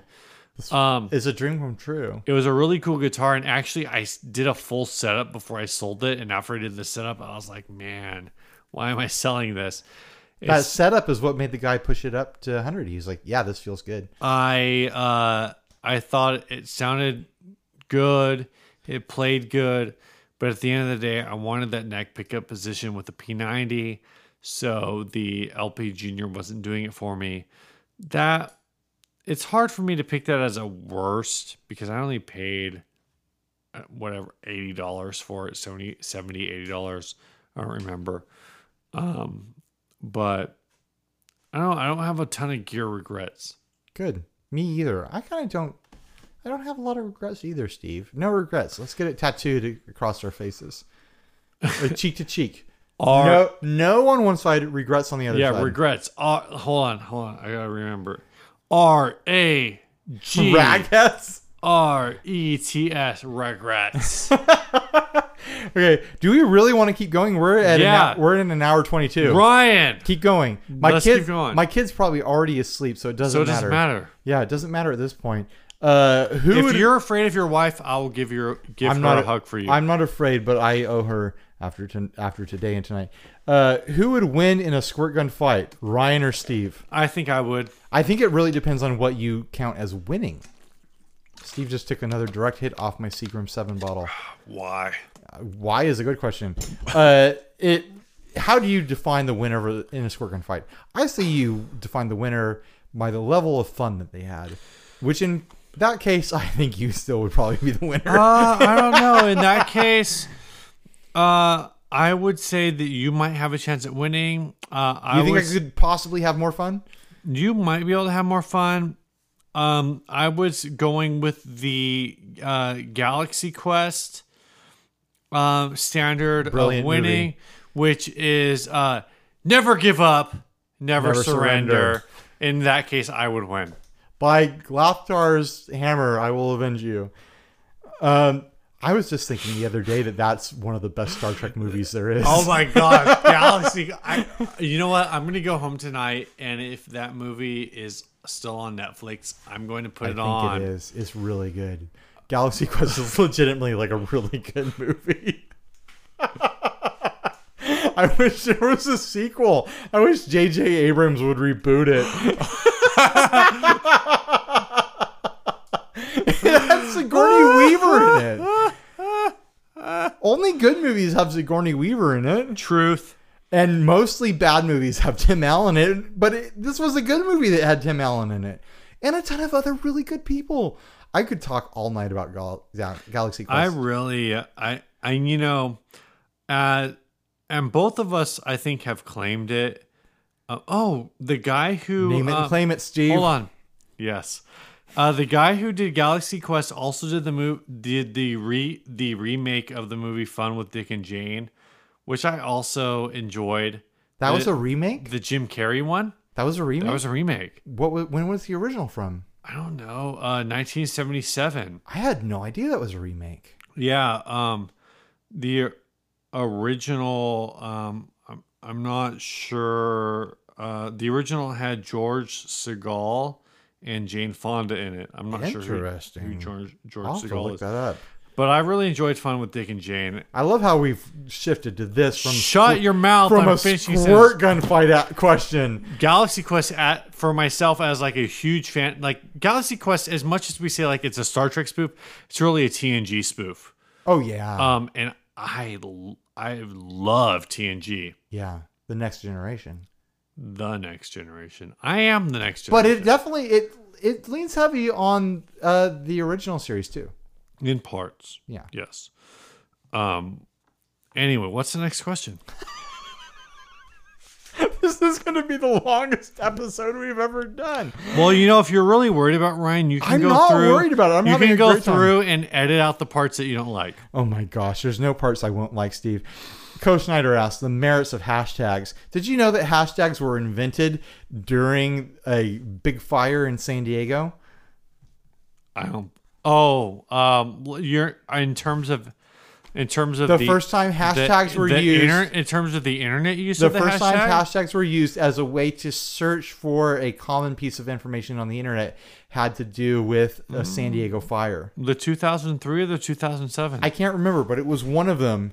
And someone just had the idea, like, I'm going to put a hashtag in front of this, and it's going to make it so other people can find it. The practice took off after hashtags used in tweets relating to the 2007 San Diego forest fires. See? You found it on the internet. That being said, I have started using the term Octothorpe. What? Octothorpe is the formal Term for term the to hashtag? describe a hashtag. You're so obnoxious, Steve. That's the worst thing I've ever heard. Octothorpe? What are you talking about? Well, basically, what this came about from is a few. I don't years- want to hear it. Next question. Aaron Abubo asked, new Fender short scale offsets? I don't know what he's talking about. The new Mustangs and Duosonics. Are they short scale? They're short scale. Like 24 or 24? I think there's a presumably. longer version of short scale. So they're not like 24. they're not like my Duosonic. They're Mustang scale. Right, so 24. They look cool to me. Right now my hands are a little swollen, so I probably wouldn't be able to play them. I'm looking forward to trying them out at NAMM. Aren't They already out? Dave Nolet asked the pedal that's most on your want list despite never having played it. Oh my gosh, Steve is pouring whiskey directly in a cup. Are you ever going home tonight, Steve? I could drive right now. No. I'm gonna feed you something before you go home. That's too much whiskey. We're gonna go Steve. get some burritos. I'm down. Or I already had hamburgers. Can today. you drive? I can drive right now. Let's go get some burritos. Okay, we'll get burritos. I think the last time we went out for burritos after an episode, we came up with the wheel of pedals. That's true. I'm actually not too bad right now, but We'll see after I that am whiskey hungry. you just poured. The pedal that's most on your want list, despite never having played it. I actually am really interested in the new TC Electronic pedal that does like a doubled recording sound. Did you see anything about that? I forget what it's called, but isn't that basically the Keeley 30 millisecond? But the Keeley I can't even say it. It's a tongue twister. The Keeley 30 millisecond is more of a straight delay, just a very, very short delay, where the TC Electronics sounds like it does something to the signal to make it sound like it is a doubled or even tripled, like multi-layered recording. Whatever happened with the Nautila? Weren't we supposed to get one of those? Which one was the Nautila? The chorus? Oh, from Digitech? Oh, sorry. You're right. That's just I don't know. I haven't heard from the guy. I did the demo of the Carcosa, and Digitech rep on the gear page said he was going to send me a Nautila, and it never happened. We've paused the episode. I'm listening to Steve in the bathroom, just a few rooms over from me, having a horse-sized piss in the toilet. I hope you enjoy this commentary that Steve doesn't know is being recorded, and when he comes back, he won't even know, and then someday he'll hear it on the episode. Okay, so Steve looked it up real quick. It's called the Mimic. Yeah, or the it's Mimic. I mean, it's got a Q at the end, so I think it's Mimic. That's how I want to say it. TC Electronic calls it a tonal titan. Mimic doubler ushers in a new era for live guitar doubling. I really want to try it. I feel like I would use this in place of like a chorus type effect. It sounds like it really like fills out your signal, but not in like a pitch modulated way, more in like just it kind of doubles everything, but then also like kind of warps it in different ways. I'm not interested in reproducing the sounds of like studio recordings, but I'm interested in what this could do for like stomping this on this instead of like stomping on a boost for a solo or something like My that. my favorite thing. You go to the TC Electronic site for the Mimic. It's got a picture of Misha Mansour from the band Periphery. I don't know any of these things. All right. So all you need to know is he's in the band Periphery. It's a prog metal band. Okay. They do a lot of like, prog metal, right? Prog metal. He's wearing a Caroline Kilobyte shirt. Nice. Shirt from a competing company. Well, not competing. Are any of these companies competing with each other? No. Yes, but not Yes, really. Yes, but no, but yes. They're friendly with each other. Yeah. Yeah. So I just thought that was funny. At least I think they are. You never know what backside drama is going on. Sure. Let's move on to the next question. We are at an hour 31 minutes.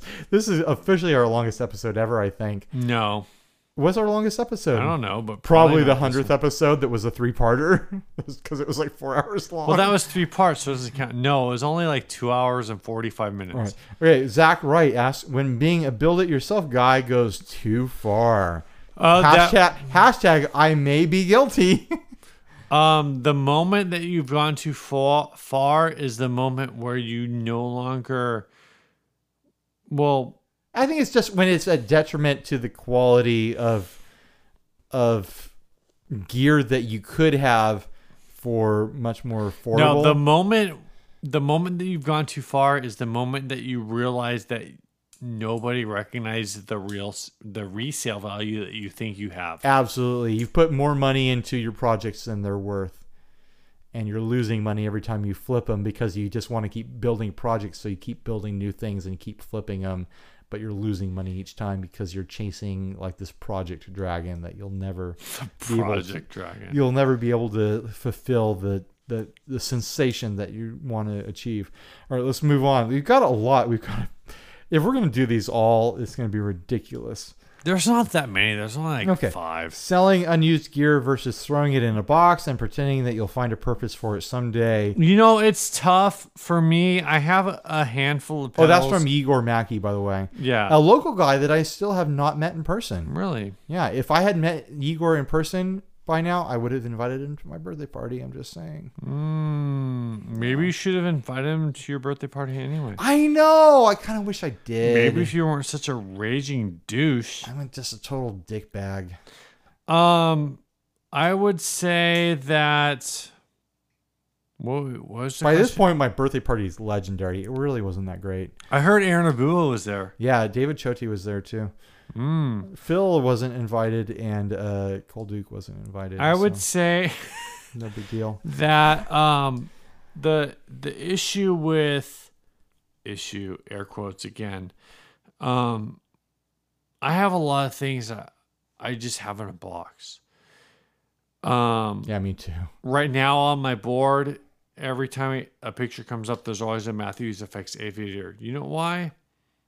This is not intended as an insult, because it's not. Right. Because Matthews is in business. The Aviator is a product that is great. I really like that boost. But I already had a boost that basically filled the same purpose, but the company wasn't in business anymore. Business. That's what I said. You said business. I know. Thanks, Seagrams. But the issue is that, like, at the end of the day, you have to have things that make sense on your pedal board to get Instagram likes. That's true, and it's part of our business these days. Unfortunately. Right. So we're sold out a little bit, is what you're admitting to. A little bit. Because I could put together a pedal board.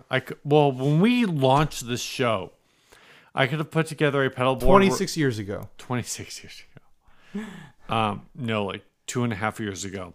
Which is a long time in podcast I could world. have put together a board that I would have been happy with, that either only had major manufacturers or pedals that nobody has ever heard of. Right. Because those companies aren't in business anymore, or because they're just guys who just made one pedal and they're Small done. builders. Like my Fuzz, right? Yeah. The Foxtone clone. That thing sounds incredible. Exactly. It's a Foxtone machine clone. It's fantastic. It's on point for sure. So in turn, I think there is that drive to, I guess, get those likes on Instagram. Get some attention. As long as you can make it work in your favor. I mean, a boost is a boost is a boost. There's boosts that I love and there's boosts that I don't like, but let's be honest, at the end of the day, they just boost volume. Right. So, I don't know. You know, it's that's a long piece of silence. I don't even know how to answer it. Let's move on. Favorite Pauly Shore films? You know what? I haven't seen the only Pauly Shore film that I have seen from beginning to end, Biodome. Biodome is, I'd say, is the classic, and that and Encino Man are like the two classic Pauly Shore films, in my opinion. But I've got to say, I have this secret like hankering inside of me to watch a movie that was like one of the first movies I watched with like friends in the theater when I was a teenager growing up. And I don't think I've seen it since, but I remember it being funny, even though it probably isn't, is In the Army Now, which was like another Pauly Shore movie that he was in that? could have had the same script as any other movie, but it just came out at the right time where Pauly Shore was huge. I'm pretty sure it was Pauly Shore as the main guy in The Army Now. I honestly, I don't remember. You Google it real quick, and we'll move on to the next question. That was from Aaron Abubo, and he asked a bunch of questions. Worst Adam Sandler lines? I think the worst Adam Sandler lines are probably, "Oh, I've got a new idea for a movie," and then he says that to someone who has the ability to give him money to make another movie. Next question from Aaron Abubo: representation of Native Americans in 1980s German cinema. You think I've watched 1980s German cinema? Yeah, I'm not familiar enough with German cinema. I will say that I do think so. In the Army Now had Andy Dixon. Pauly Shore. I don't remember Andy Dick in it, but I remember Pauly Shore in it. I guess I remember Andy Dick. Yeah, he was in there. I would need some specific examples of Native Native. Native American representation in 80s German cinema. I feel like it's just a thing he made up. Okay, next question. Flag football versus two-hand touch. Also from Aaron Nabubo. Contextual. Two-hand touch sounds way sexier to me. Usually... I mean, I guess it depends on who I'm playing with. Usually there are no females playing two-hand touch. Sorry, Ryan. Okay, never mind then. What sport does Ryan hate the least? From Dave Nolet. I think it's easy to say surfing because I actually do that one. You know, but then I'll also say I do not engage in spectator sport as far as surfing goes. Like I cannot tell you if I've ever watched a surfing contest all the way through because I have not. Right. We always play this up for you. You're not a team sports person. Absolutely not. But as far you love the Olympics. I do love the Olympics. Summer and winter? Yes. So I love individual sports. So there are sports you love when it's individual achievement. I think more than sports itself, what you do not enjoy is the potential for douchebaggery involved in team sports. What I think I like about Olympic sports and like single like achievement sports, like single person achievement sports is I mean, I criticize team sports a lot for douchebaggery. I'm like, oh, look, here's a team full of rapists, you know? Okay. But the reality of it is I enjoy those single person sports because I don't have to be invested. Right. It's not a whole team. I don't have to get into the statistics. I don't have to get into all the information. I'm still the same level of interested. Right. Which is not really at all, but with like a single person sport, I can be like, oh, I can watch this one person try to beat a world record for 1 month, or try to beat their own personal record, or try to beat individuals from other countries. Whereas like team sports, it's just so daunting to me. I don't care about the goal of the sport. I don't care about the team aspect. I don't care about where the people originally came from or what their stats are. Right. It's just it comes from a general disinterest. I would say what. My response to that would be, what is your thought on the SNL sketch, Da Bears? I'm so tired of it. Right. So I think the reason the Olympics works for you is because, for the most part, with the exception of, say, Michael Phelps or Ryan, it's all new stuff. Or Ryan Lochte, you have a new set of people to root for. You're not rooting for it's all every 2 years an individual. Whereas if you are a fan of Da Bears, right, it's every year you have to watch Jay Cutler suck nuts over and over again. I mean, that sounds sexy, but not my brand of sexy. Right. All right. How's this fantasy high dive team doing? From Dave Nolet. I have no idea. That was a joke. Is it synchronized? Is it regular high diving? Eric Munson wants to know. That was a joke. I don't actually follow high diving. What's the deal with people making nachos with shredded cheese? Are they really nachos? Dave Nolet wants to know. Aaron Adububo asked the original question. If you make them at home, that's just what you do. Yeah. I'm not going to buy a freaking can of nacho cheese just so I can make one bowl of nachos. I mean, here's the thing I wrestle with. I mean, we've veered so far away from gear questions. I don't care. It's fine. But like the good nacho cheese is honestly the bad like nacho Que cheese. Bueno? It's like you don't get the Are you talking about Que Bueno? I'm talking about the big can. From Costco. Yeah. Que Bueno. Yeah, or any big can from You Smart and Final, another Si, brand. senor. If you get the little can, it's not as good. Like if you get like the Kraft, or I mean like like Tostitos? Campbell's little can, or Tostitos Tostitos. the little jar from Tostitos. Sure. It's not as good. There's something magical about that big can where you're like, I will never be able to finish this much nacho cheese in my entire life. But for one glorious week, I'm going to put it on everything until I decide that I should probably throw away this mysterious plastic goop. That is the best nacho cheese.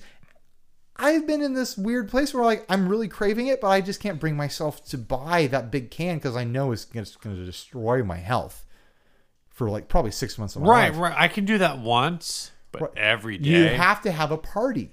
like a Right. 50-person party. That's the beauty of popcorn. You can eat it every day and you never get tired of it. Exactly. Well, you might All get right. tired of it, but it's not going to kill you. I had a question for you. Beans, refried or whole? You don't have that question. That question's also from Aaron Abubo, who is asking us every single question that comes to his head. When I eat refried beans, I prefer black refried beans. You know what? You know what I think about this? What? Por qué no los dos? Why not both? Exactly. I also really enjoy whole beans, but Alright. when they're whole beans, they could literally be any kind of bean. All right. Who? Okay, let's not ask these What? questions. When? Where? Why? Also, all from Aaron. Aaron Abubo. Abubo apparently took English 101 in college. Well, I think Aaron Abubo snorted a gigantic line of cocaine before tackling Damn. this thread on Facebook, because he's got about 50,000 questions.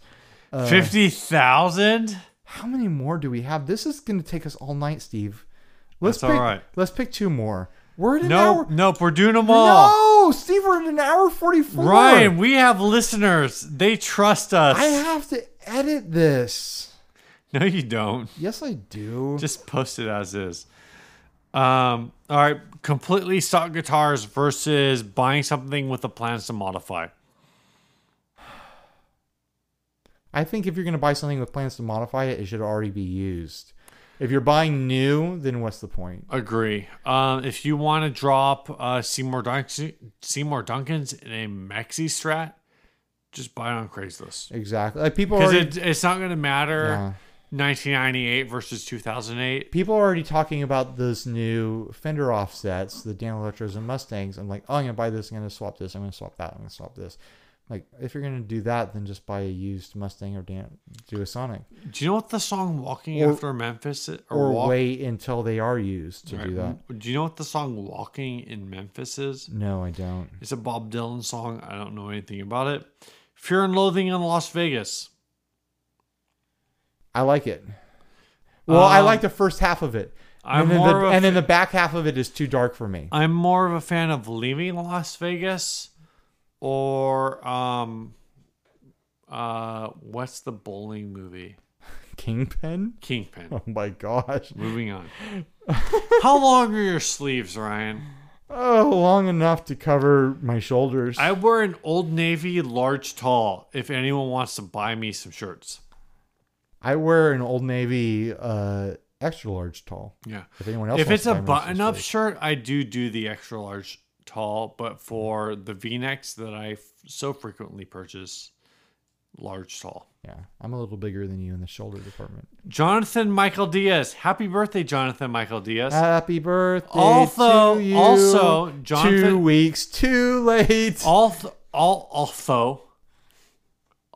Jonathan Michael Diaz says, suck it, Sean.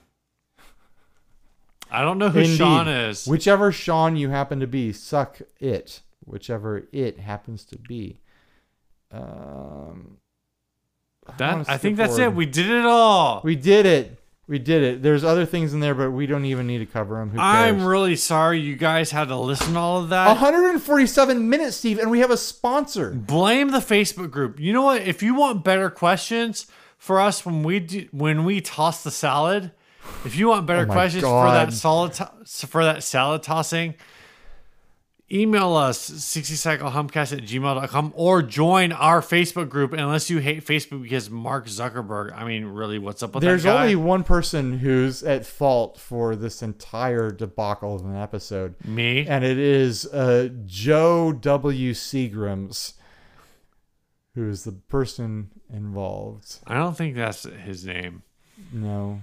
I'm it's going to look not. it up because I am obsessed. Do you think with... Seagrams is his first name? No, I just don't think it's his last name. Well, I'm fine to drive. We're going to go get burritos.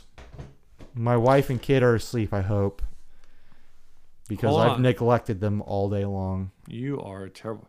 I'm Joseph E. Seagrams is the name of the person who I got pretty founded close. the Seagrams Company. Did I say Joe W? I don't know. I think it's Joe E. I got really close.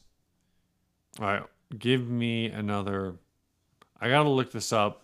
Oh, Normally, no. I do this while Ryan is talking. We're going to look for the song for this week. It is from Grant Andrews. Thank you, Grant. If you want to send a song to us at 60 Cycle Hum, Ryan, tell them what the email address is. Well, you know what you've forgotten to do, Steve? That's right. The sponsorship. We need to thank Stringjoy. Stringjoy.com. This is the last one, and we needed to make a big impression. And instead, we recorded for 2 hours straight, Steve. They're never going to hire us again. Seriously, though, I've never had contact with Stringjoy before. It's been just a complete pleasure. And when we set up our sponsorship with them, Scott reached out to us and said, you know what? I want to make sure you guys have the best string experience that you can get. Tell me about what you're using now and tell me about what you think could be better. And then he sent us strings to meet those needs. Mm-hmm.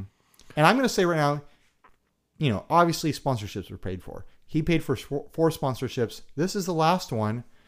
I have yet to put these strings on my guitar just because of the way the recording schedule lines up. And when these showed up, we're going to follow up on these.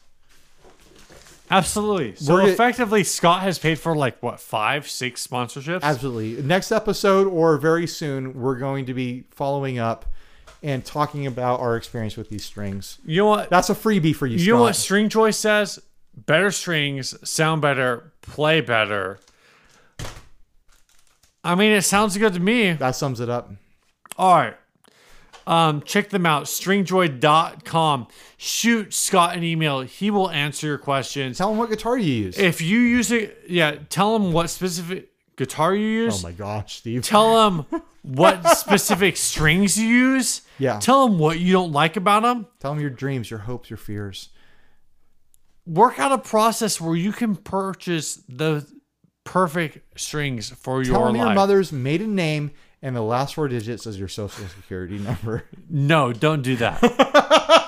All right, tell us about the song, Steve. This song was sent by Grant Andrews, who 2 weeks ago gave us garbage about not playing his song. His band is called The Red Factor. They recorded their debut album in 2014, well before the onslaught of Harambe memes. Oh my gosh. I hate Harambe memes. You're sick of Harambe. Dude. I feel like I've turned the corner where I've embraced it. You don't even know. So he says, Grant says, the talentless vocalist rhythm guitarist, ran my Juilliard Jr. straight into my Juilliard? Is this going to be related to Harambe in any way? Gillard? No. Is Gillard a guitar company? I don't know. Houston AC30. He used a chorus pedal with a Danelectro U2 into a way huge Super Puss with the repeats and modulation maxed. Liam, the far more attractive and gifted member of his band, played a Mexican Tele with some kind of Fender amp. I mean, there's so many. Into a pedal choo-choo. Woo, woo! There are some pedals there. Who cares? He's tall and he has good hair. That sounds a lot like me, actually. Anyway, the album is Style and Soul, and Grant thinks it's pretty good. It's on Bandcamp, theredfactor.bandcamp.com. Check it out. I actually really enjoyed this song. It's called Cyanide and Bubblegum, which are my 2 favorite things. I hope you enjoyed this song. Do you have anything to say, Ryan? Nope. Bye. Bye.